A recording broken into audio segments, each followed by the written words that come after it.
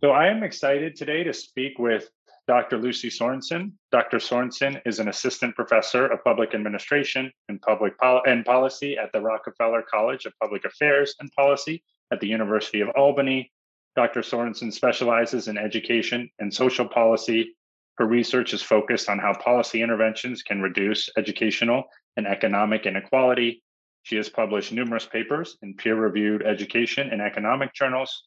Dr. Sorensen is the lead author of a 2020 paper published with Helen Ladd of Duke University. The title of that paper is The Hidden Costs of Teacher Turnover. That is the topic of today's conversation and is part of our series on the current state of the teaching profession. Dr. Sorensen, welcome to Fishing for Problems. Thank you so much for having me. Can you first speak a little bit to your background and how you came to write about the costs of teacher turnover? Yeah, so my background is that I went to graduate school at Duke University. At that time there, I started really digging into education policy research. I worked with a center there called the North Carolina Education Research Data Center. And I began working with Professor Helen Ladd on issues having to do with teacher policies and the teacher workforce, focusing on North Carolina, but trying to speak to national policy debates that were happening. And so we'd already done a couple of studies, one looking at returns to teacher experience and returns to teacher master's degrees. And so this was an effort to really begin thinking about teacher turnover. And we were having conversations with Elisa Chapman, who was in the administration at UNC, and she was seeing on the other end of things how the teacher preparation program enrollments had been declining around the same time that North Carolina was facing turnover issues. And so we got together and started talking about this, and that's how we started studying this issue. Great, thank you. And so to provide a framework for today's conversation on the topic of teacher turnover, I think we can structure it in 4 parts. The first part is setting the historical context. I want to be intentional about this. The reason why I'm interested in this topic right now is not because it's a new problem in the K-12 space. On the contrary, we're going to speak to what you call the hidden costs of teacher turnover. That paper, as I've said, you published in 2020 with data obviously collected prior to publication. So this is all pre-COVID. Rates and causes of teacher attrition is a well-researched topic. A 2007 study by Barnes that you referenced in your 2020 paper has been cited over 850 times, according to Google Scholar. A seminal paper in this space by Richard Ingersoll from 2001 titled Teacher Turnover and Teacher Shortages, an Organizational Analysis has been cited over 5,000 times since its publication, according to Google Scholar. So this problem predates COVID, and that context is critical to understanding the current state of public education. So that's the first part. Part 2, why is this a problem? You write that teacher turnover leads to, quote, marked and lasting negative consequences for the quality of the instructional staff and student achievement, end quote. That doesn't sound particularly good. At this point in the conversation, we can speak more in generalities, and then we'll get into part 3. What are the hidden costs of teacher attrition? Here we can expand on part 2, get more specific. So parts 2 and 3 are likely going to blend into one another. And then part 4, what's going on right now? What's different about the current situation, if you think anything is different? If time, we can discuss possible policy changes to address the status quo. We are not going to be exploring in too much detail, if any at all, the root causes of turnover. That's going to be for another pod. So let's jump in and set the stage. Can you set the context for your 2020 paper? I think of March 2020 as the demarcation line. So pre-March 2020, pre-COVID, what was the state of teacher turnover? And I want to, at this point, as much as possible, refrain from diagnosing attrition at this point as a positive or negative phenomenon, but rather speak to the data. What were we seeing? Of course. So prior to the pandemic, I have a statistic that around 16% of teachers leave their schools in a given school year, and around half of these teachers are leaving to go teach at a different school, and the other half are leaving the profession altogether. So again, there's nothing inherently wrong with turnover. Every profession has turnover, and so the question is, how high is too high, and what are kind of the effects of this turnover, if it's lasting or if it's systematic in some way. And can you speak to the half that are leaving the profession? Are they retiring or are they leaving the profession to do something else? All of the above. So a lot of these are retirements. I think that was the number one reason for people to leave the profession, was retirement. Some are leaving the profession for a job, a different type of career. Others are having children and maybe dropping out of the labor market altogether. So there are a lot of different reasons, and not all of them. Some of them might be associated with dissatisfaction with the job, but not all of them. And I don't think the majority of them are that. And so we have about 16% of teachers leaving schools. How are those jobs typically filled? So that creates a demand for new teachers. How is that demand satisfied? Yeah, so this goes a little bit into the study and what we were curious about, which is what happens when a school loses a teacher. How do they respond? What do they do?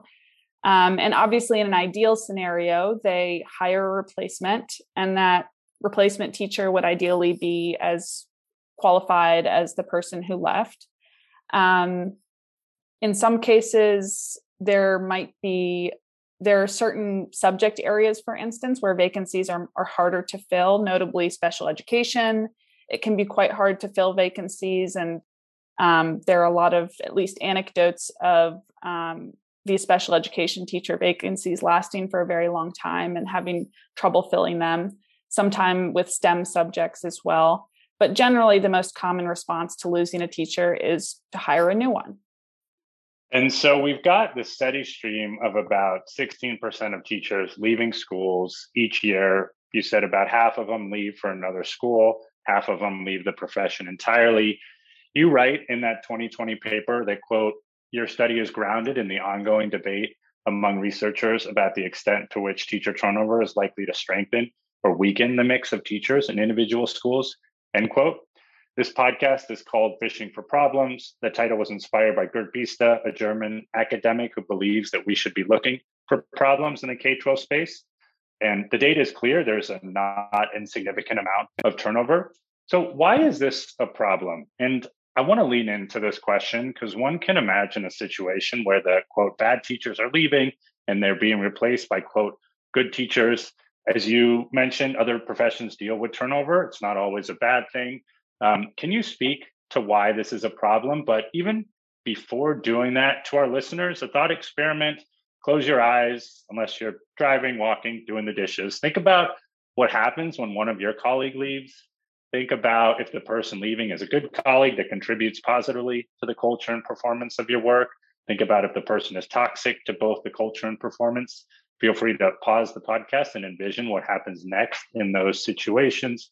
I may ask you to do this again when we explore the current situation and provide you with some different parameters for that thought experiment. So pause now if you want to. But to you, Lucy, why is turnover a problem? Why isn't fresh blood, fresh perspectives, new and eager teachers? Why doesn't this lead to better quality of school? That's a great point and question. And as I've said before, there's no reason to think that turnover itself is inherently a bad thing, especially if it is less effective teachers who are leaving and they're being replaced by better, more effective teachers.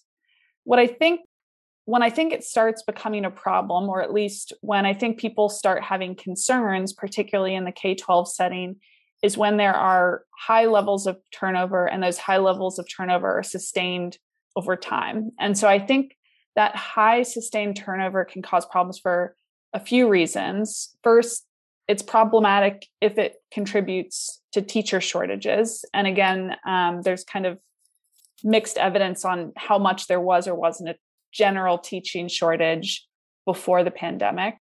But second, there are direct fiscal costs to schools and districts when teachers leave. So in an urban district, just the administrative costs of recruiting, hiring, training a replacement teacher alone can cost around $20,000.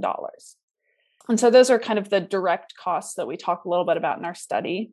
And then third, it's a problem if it harms student learning. And there are now a few different studies that show that turnover within schools does have a negative impact on student test scores. One by Matthew Ronfelt et al., looking at New York City schools. And these costs to student learning can either come about just because there's some immediate disruption, right? The disruption of one teacher leaving and a new teacher coming in for students. But also it could be problematic for student learning if it has these longer term changes to the organization of the school, to the composition of the school, to the human resources within the school, which is what we really tried to get at in our study.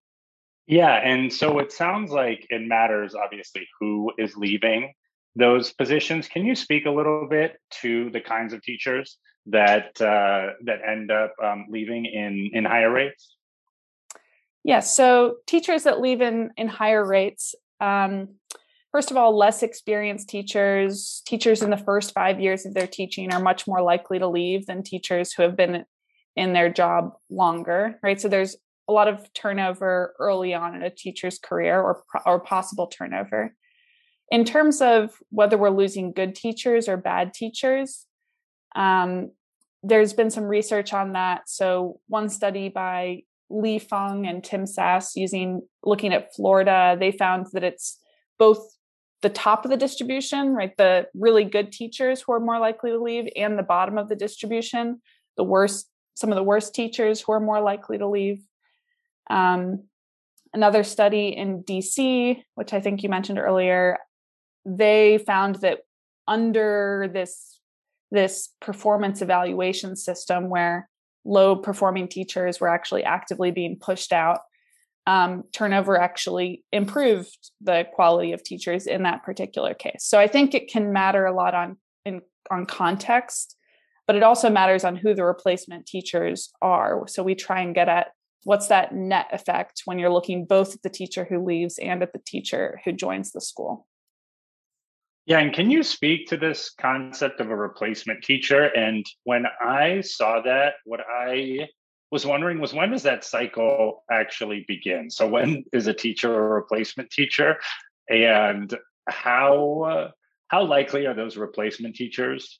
How likely are they to stay? Because it seems like there's a fairly clear link toward replacement teachers replacing replacement teachers.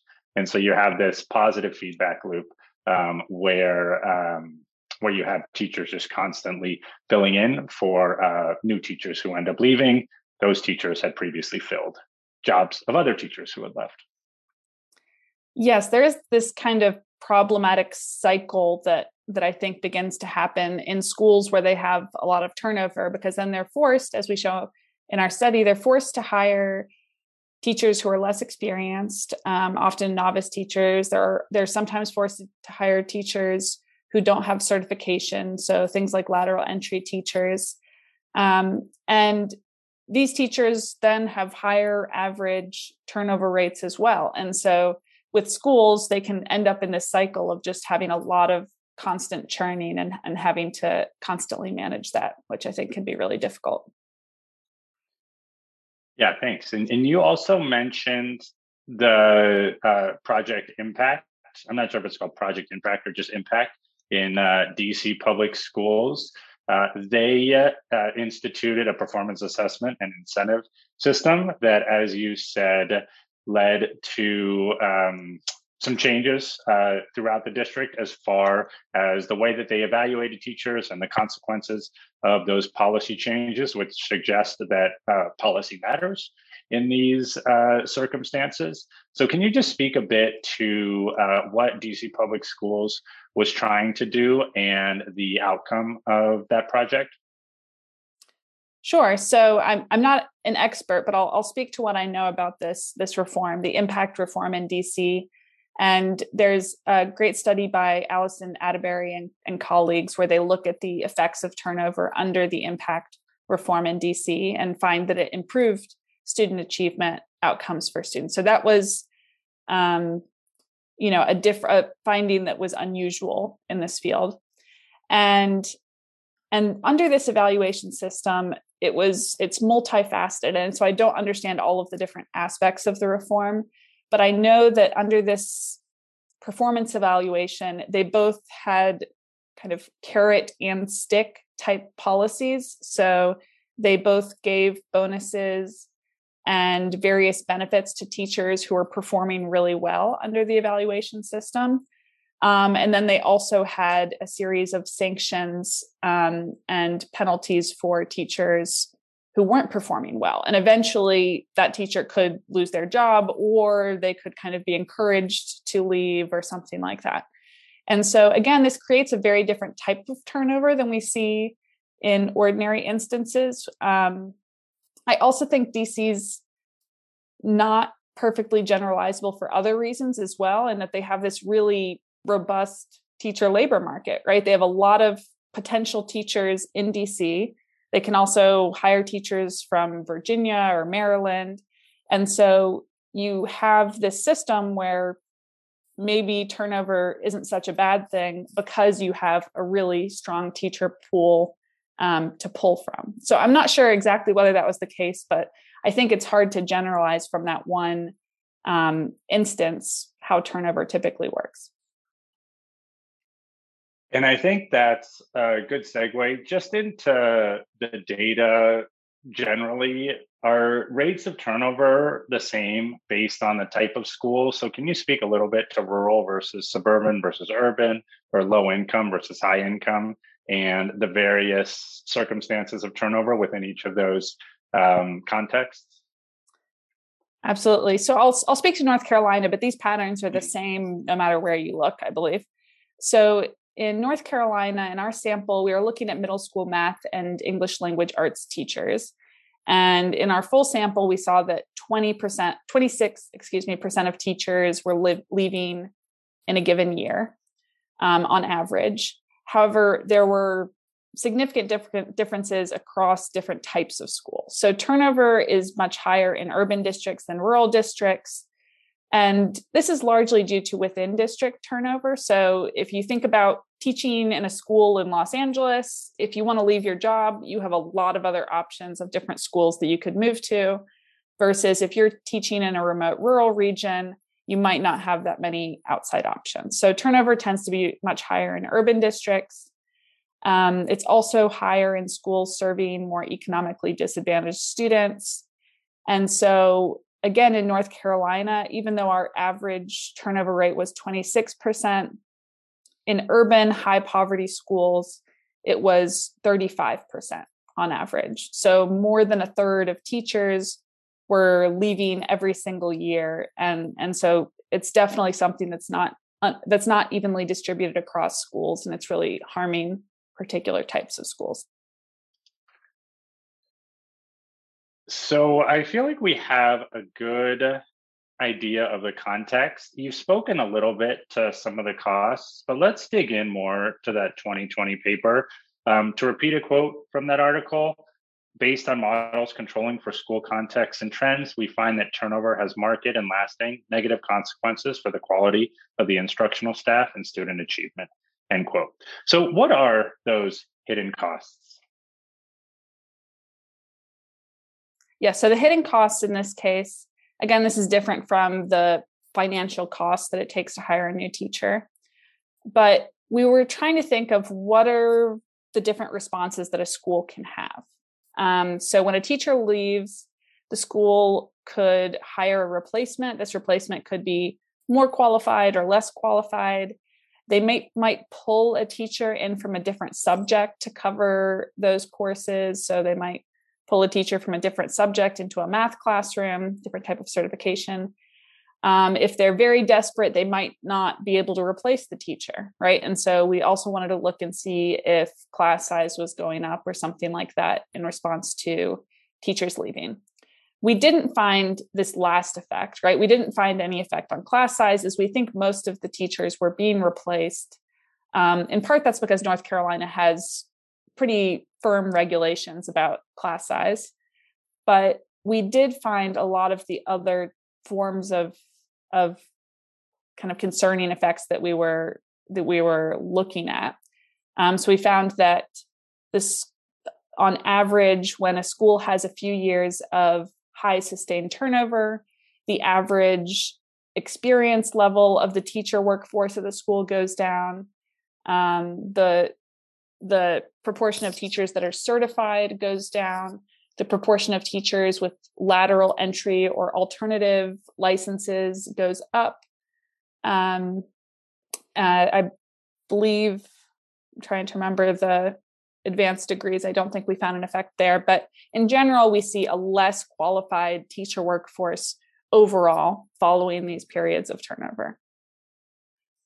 Yeah, and there's a lot to unpack there. That building off of that last comment, it does seem like there is this positive feedback loop. Positive, not in the sense that it's a good phenomenon, but in the sense that more turnover can lead to more turnover. Can you speak a little bit to that piece? Yeah, so there's studies showing both that novice teachers are much more likely to turn over, to leave a school, and lateral entry teachers, uncertified teachers are again much more likely to leave. And so if you're worried about retention moving forward, then replacing teachers with kind of high risk teachers does create this problem that continues down the line. And that's something we weren't even really able to look at in our study, because we were looking at some of the immediate impacts of high periods of turnover. But we have to hypothesize based on what we found that there is probably this type of feedback loop that you've mentioned, where teacher turnover is a cycle that continues until it doesn't, I guess. Yeah, and you also mentioned that you're pulling in a teacher from another subject. For folks who do not spend a lot of time in the K-12 space, this is incredibly common. I'm seeing it more this year. Can't tell you how many times I have had a conversation with a teacher who said, this year I'm teaching first grade, even though I've taught fifth grade for the last 10 years, or I'm teaching math, even though I typically teach, reading, whatever it might be. Why is this a problem? Teaching is teaching, no? Teaching is teaching. There's a little bit mixed evidence on how much certification in certain subjects actually helps you be a better teacher. But I do think that there are benefits to specialization, that if you're an English teacher and you're being asked to be pulled into a math classroom, that's not going to be as beneficial for students. I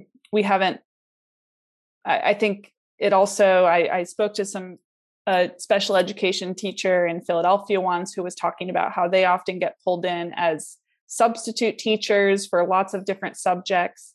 And so it's the type of thing that happens when a school doesn't have enough slack, right? They don't have enough people to respond to losses of teachers. And I know we haven't begun talking about COVID, but I think we're seeing that more dramatically now than ever, that when you have a teacher who has to go home because of COVID exposure, or they're sick or something like that, it can become harder and harder to replace them within the school. And to the extent that we think that expertise matters and specialization matters, this is going to be harmful to kids. It is no doubt an all hands on deck type of approach right now. And this was a problem pre-COVID. I experienced it as an instructional coach, where I had wanted to do more of the coaching and ended up doing more subbing. There's a position, for those not familiar with the K-12 space, called the TOSA, the teacher on special assignment. Right now, I would hypothesize that most TOSAs are not TOSA-ing. They are substitute teaching. Principals are substitute teaching. Assistant principals are teaching. It's truly just sort of trying to place a tourniquet on a significant problem that's only gotten worse. I would say this last month. We're recording this towards the end of January, but it has certainly been a problem pre-COVID, only augmented post-COVID. Can you speak a little bit more to the quality of instructional staff and student achievement? You've spoken a little bit to that, but just want to dig in a little bit more there and hear, more about what happens when teachers leave. You mentioned non-traditional training programs and the impact of that. And if you've done any work on sort of school culture and the impact as well on this constant churn and how that impacts a school's culture.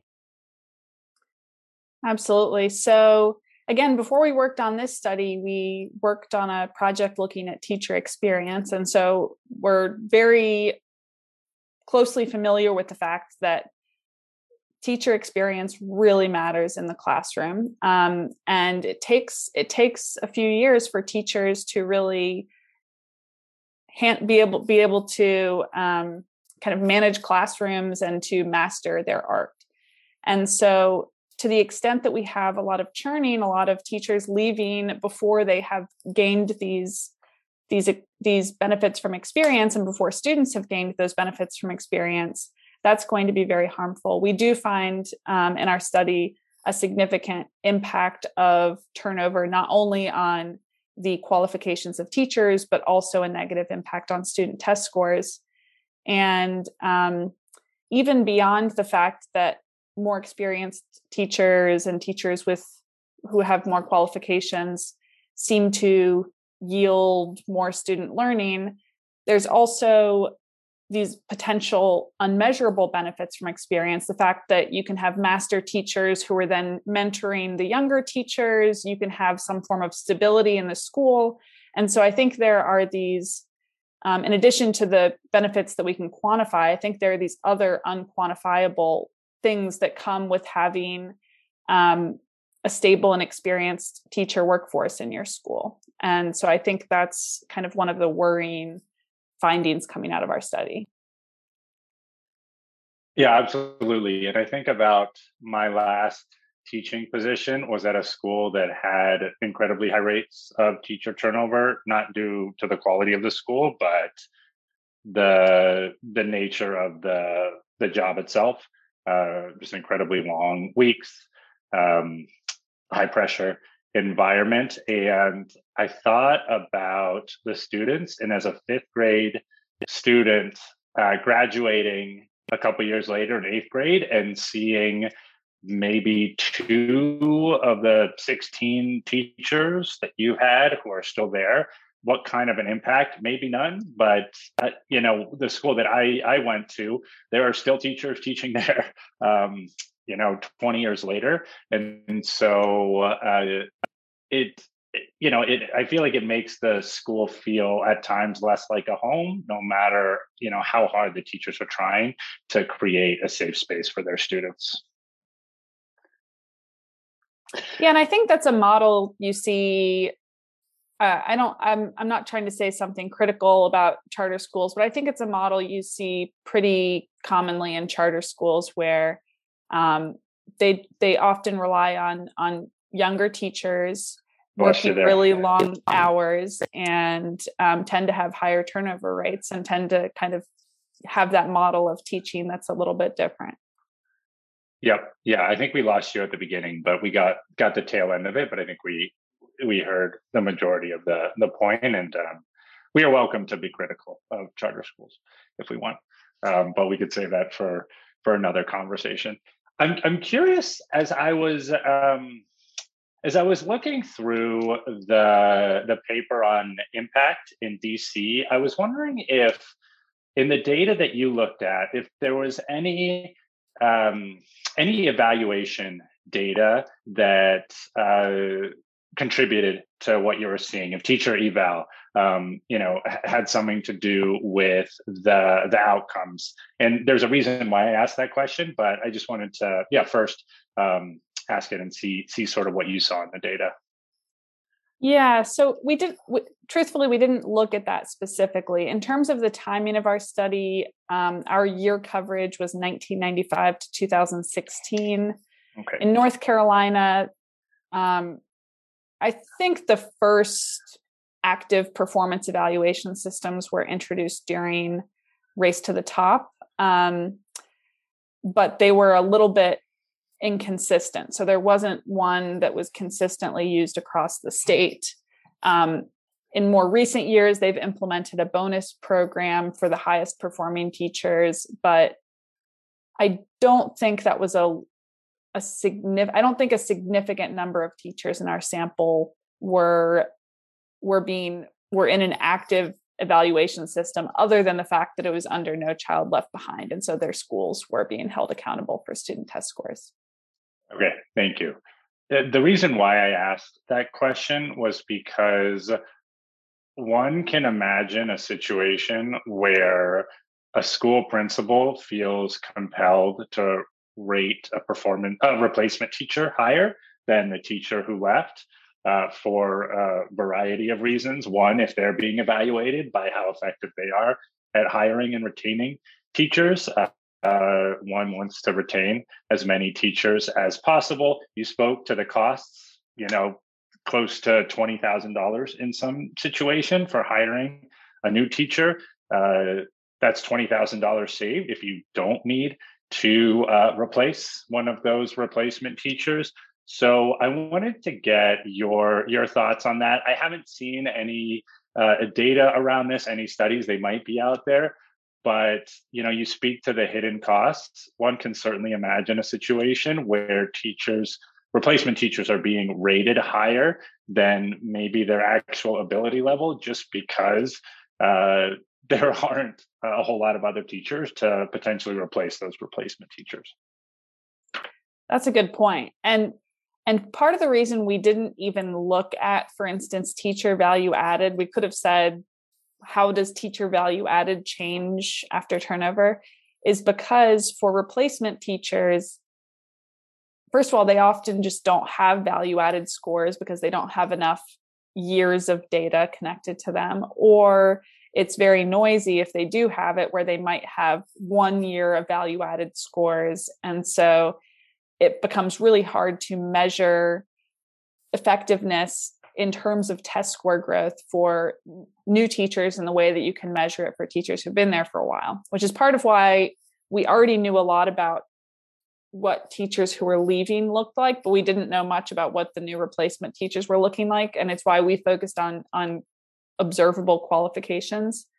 But that's an interesting point about that maybe it might incentivize gaming and having more positive evaluations for the teachers that come in. And that's certainly possible, but not something we were able to look at. Can you, I don't want to get too into the weeds, but can you just briefly speak to value-added measures and why they are being used in some studies to measure teacher attrition and the costs of losing teachers?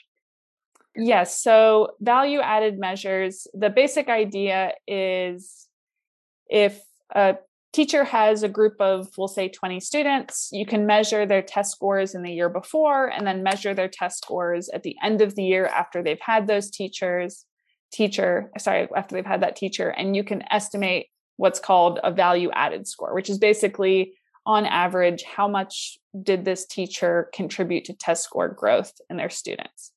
There are fancier ways of doing that where you can control for more things, but that's the basic idea. It's a little bit, there are a few points of controversy about these measures. One is that just the argument that teachers shouldn't be evaluated based on test scores alone, that there are other qualities of teaching that are important.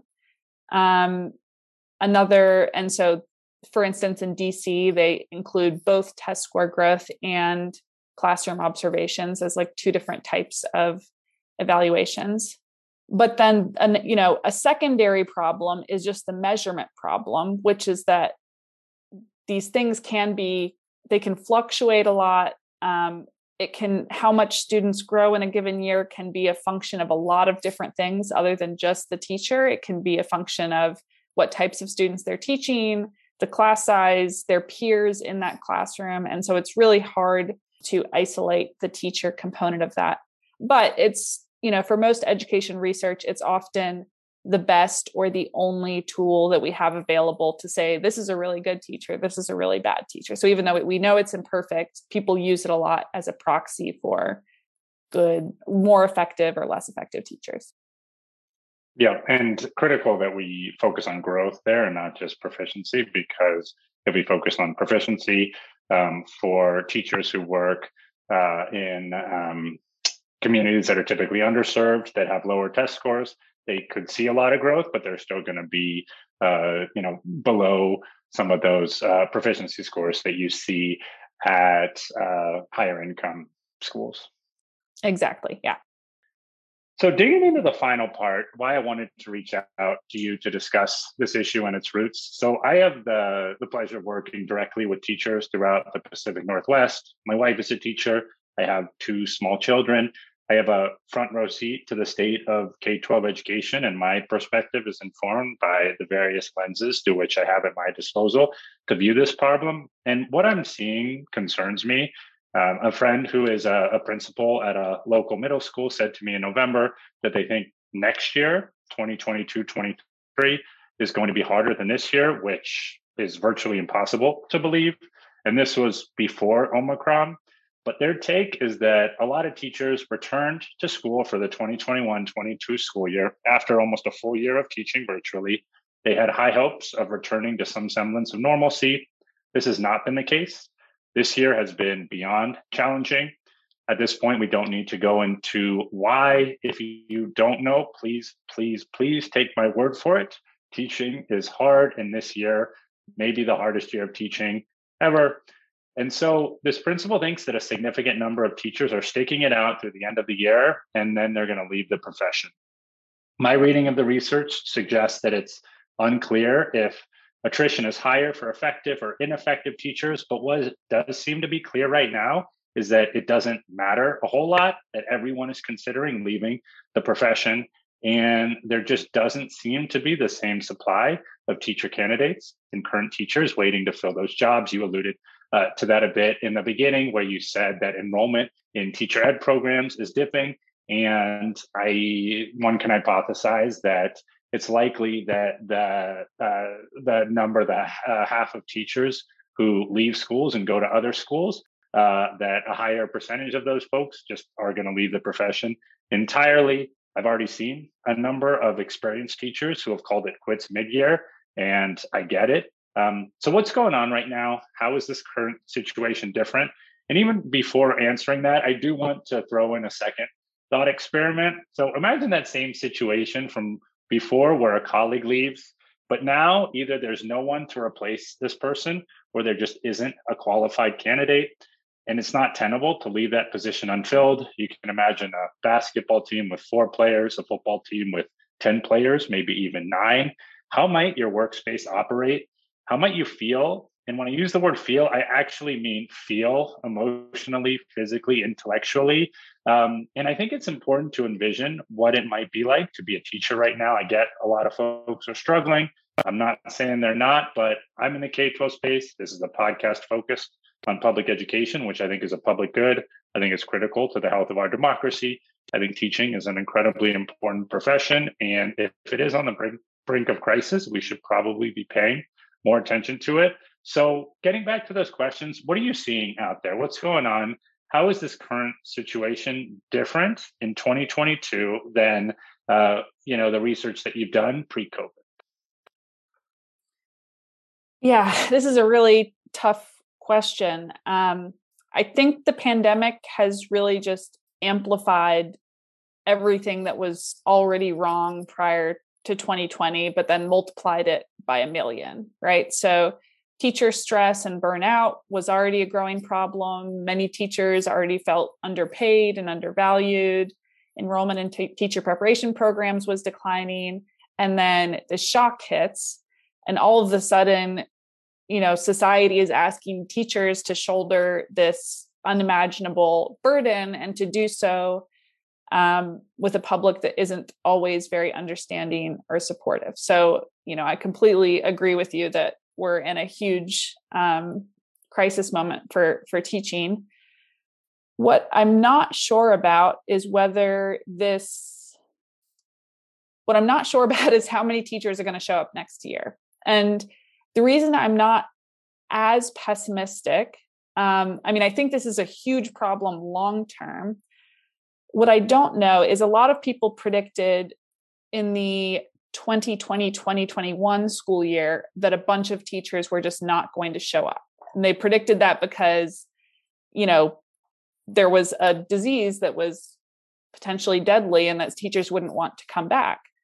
That largely didn't happen, in part because, attrition during last year was no different than attrition in any other year. Generally, we see this during recessions, that people are actually less likely to leave their jobs, and they're less likely to leave teaching, in part because they probably have fewer outside options, or they need the money, or something like that. And that's something that we see descriptively in our study.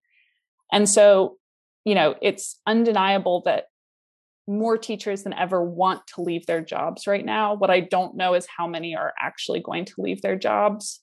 And so, so I think it's a huge problem, but I don't know when that problem is going to materialize, and whether it's going to be a shock to the system that a lot of teachers are going to leave after this year, or whether it's going to be more of a problem of the teaching profession long-term is just becoming more and more, or less and less desirable to people entering the profession.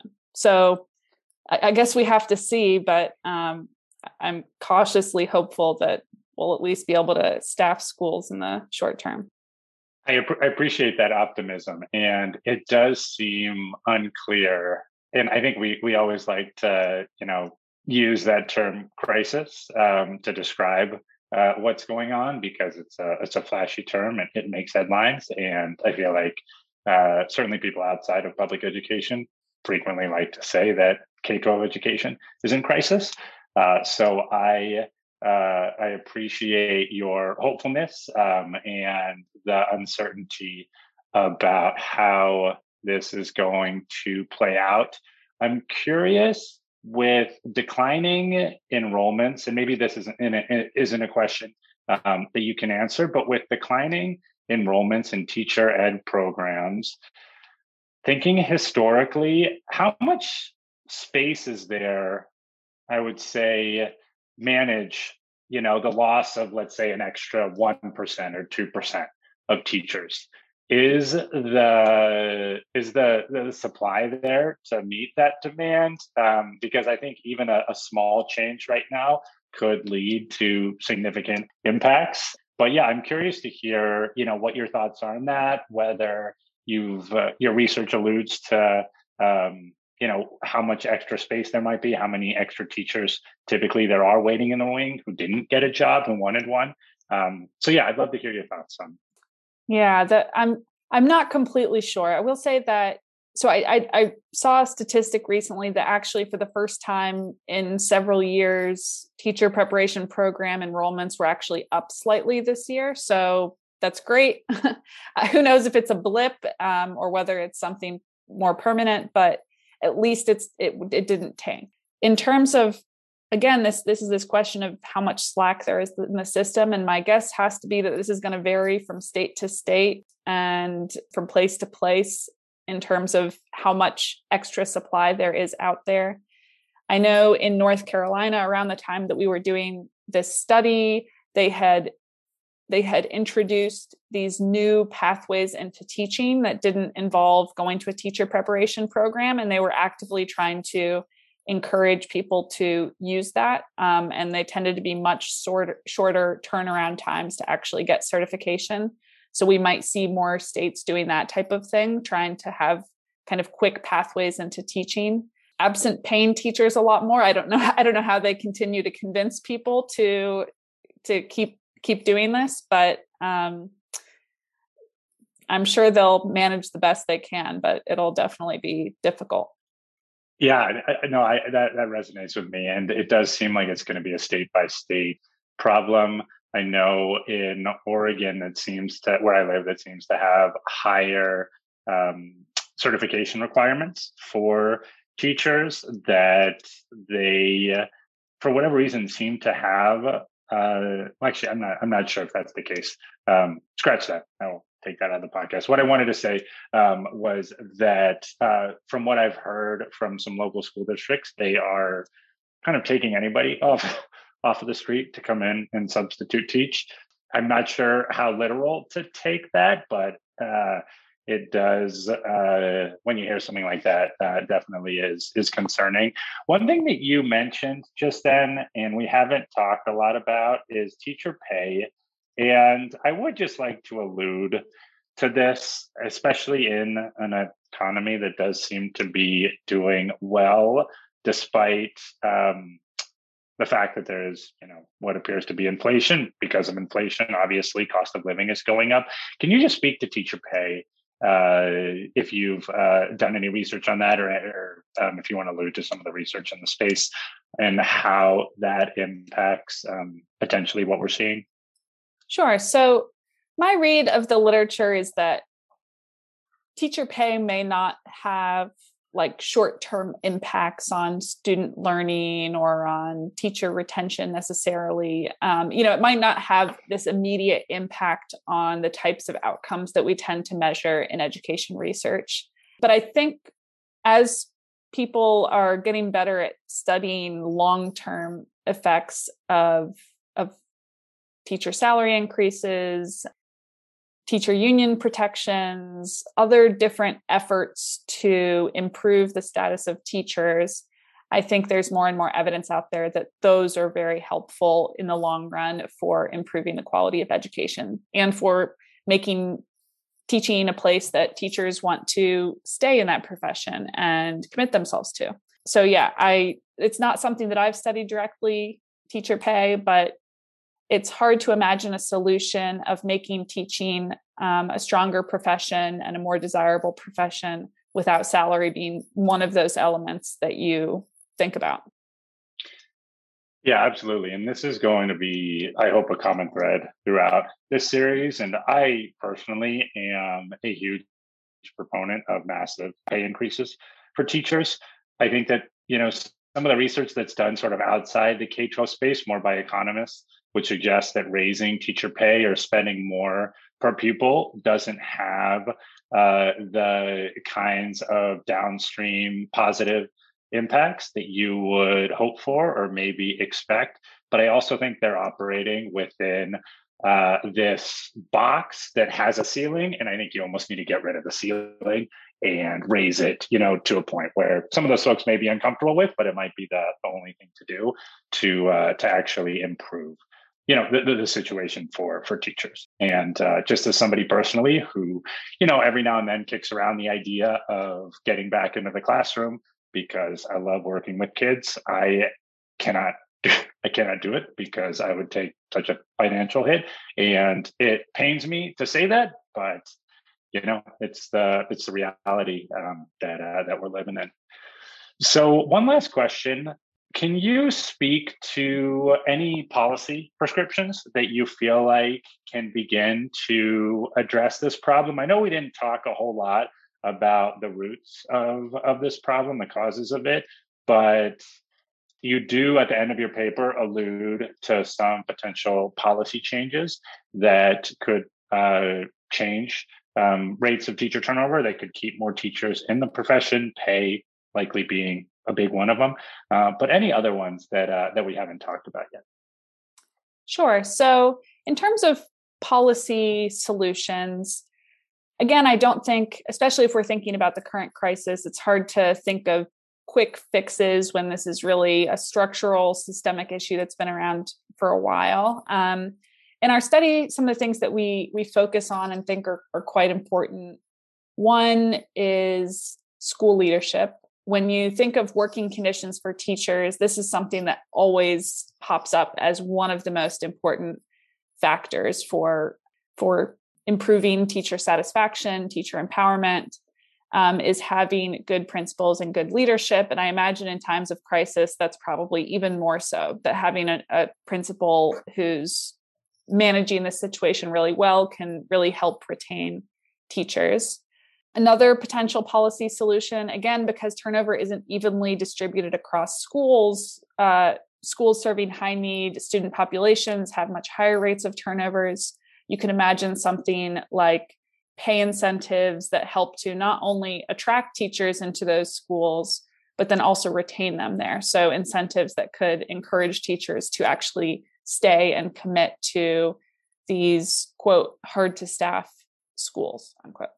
And then finally, this is something I was just thinking about as you were talking, but when I'm thinking about what might happen next year, and this is a bit of a tangent. I have a friend who's a veterinarian, but in her office, people kept quitting because they were under so much stress and pressure right now. And so people kept quitting. And then every time someone quit, the people left over, their jobs were 10 times harder. And so it was just this compounding issue where their jobs were becoming worse and worse over time as, there were more and more staffing issues. And we could see this type of thing happening in schools pretty easily. And so to the extent that it's harder to build a teacher supply really quickly, or a backup teacher supply really quickly, I imagine it could be really useful for schools to hire a bunch of other types of support services and resources in schools, things like teaching assistants, instructional coaches, nurses, social worker, you name it, mental health services, just more types of support services in schools so that teachers don't feel like they're taking on 12 different jobs at a time. Yeah, we need more utility teachers. The third year that I was in the K-12 profession, so I worked for 2 years in a classroom, and the third year I kind of did some tutoring and subbed for a year at that school that I had taught at. It was a K-8 school, and I was basically a utility teacher where I showed up in whatever K-8 classroom needed me that day. I knew the students because I had been there for 2 years. I had taught elementary school, but I'd coached in the upper school, so I was a familiar face. And that continuity was, I think, so helpful for them. And I think, as you said, yeah, more of those kinds of teachers are critical, but that gets to those costs of just trying to maintain school settings. And so how do you even begin to pay for those kinds of teachers? I think it goes to sort of raising the ceiling of what it costs to educate one student, because maybe if we do raise that ceiling, we'd see some significant gains. You also spoke to school leadership, absolutely critical. But even there, I think about my friend who's a principal here talked about having to do 2 to 3 hours of contact tracing every night after his after being a principal all day long, potentially subbing, and that certainly wasn't in his job description.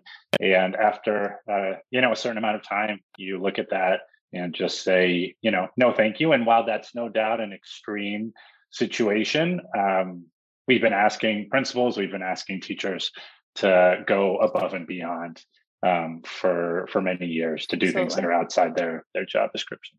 Anything that I didn't ask? Anything that I'm missing? No, thank you so much. This has been really interesting and great getting to talk to you.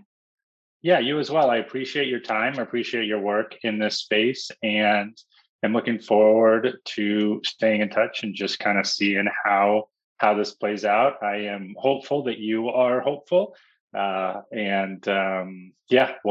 see how the next couple months work out. Hopefully we can just get past the surge and things will settle back to normal, and maybe we'll return to sort of pre-COVID teacher turnover, or we'll see. We will see. I hope so as well. All right. Well, Lucy Sorensen, thank you so much for your time. Thank you.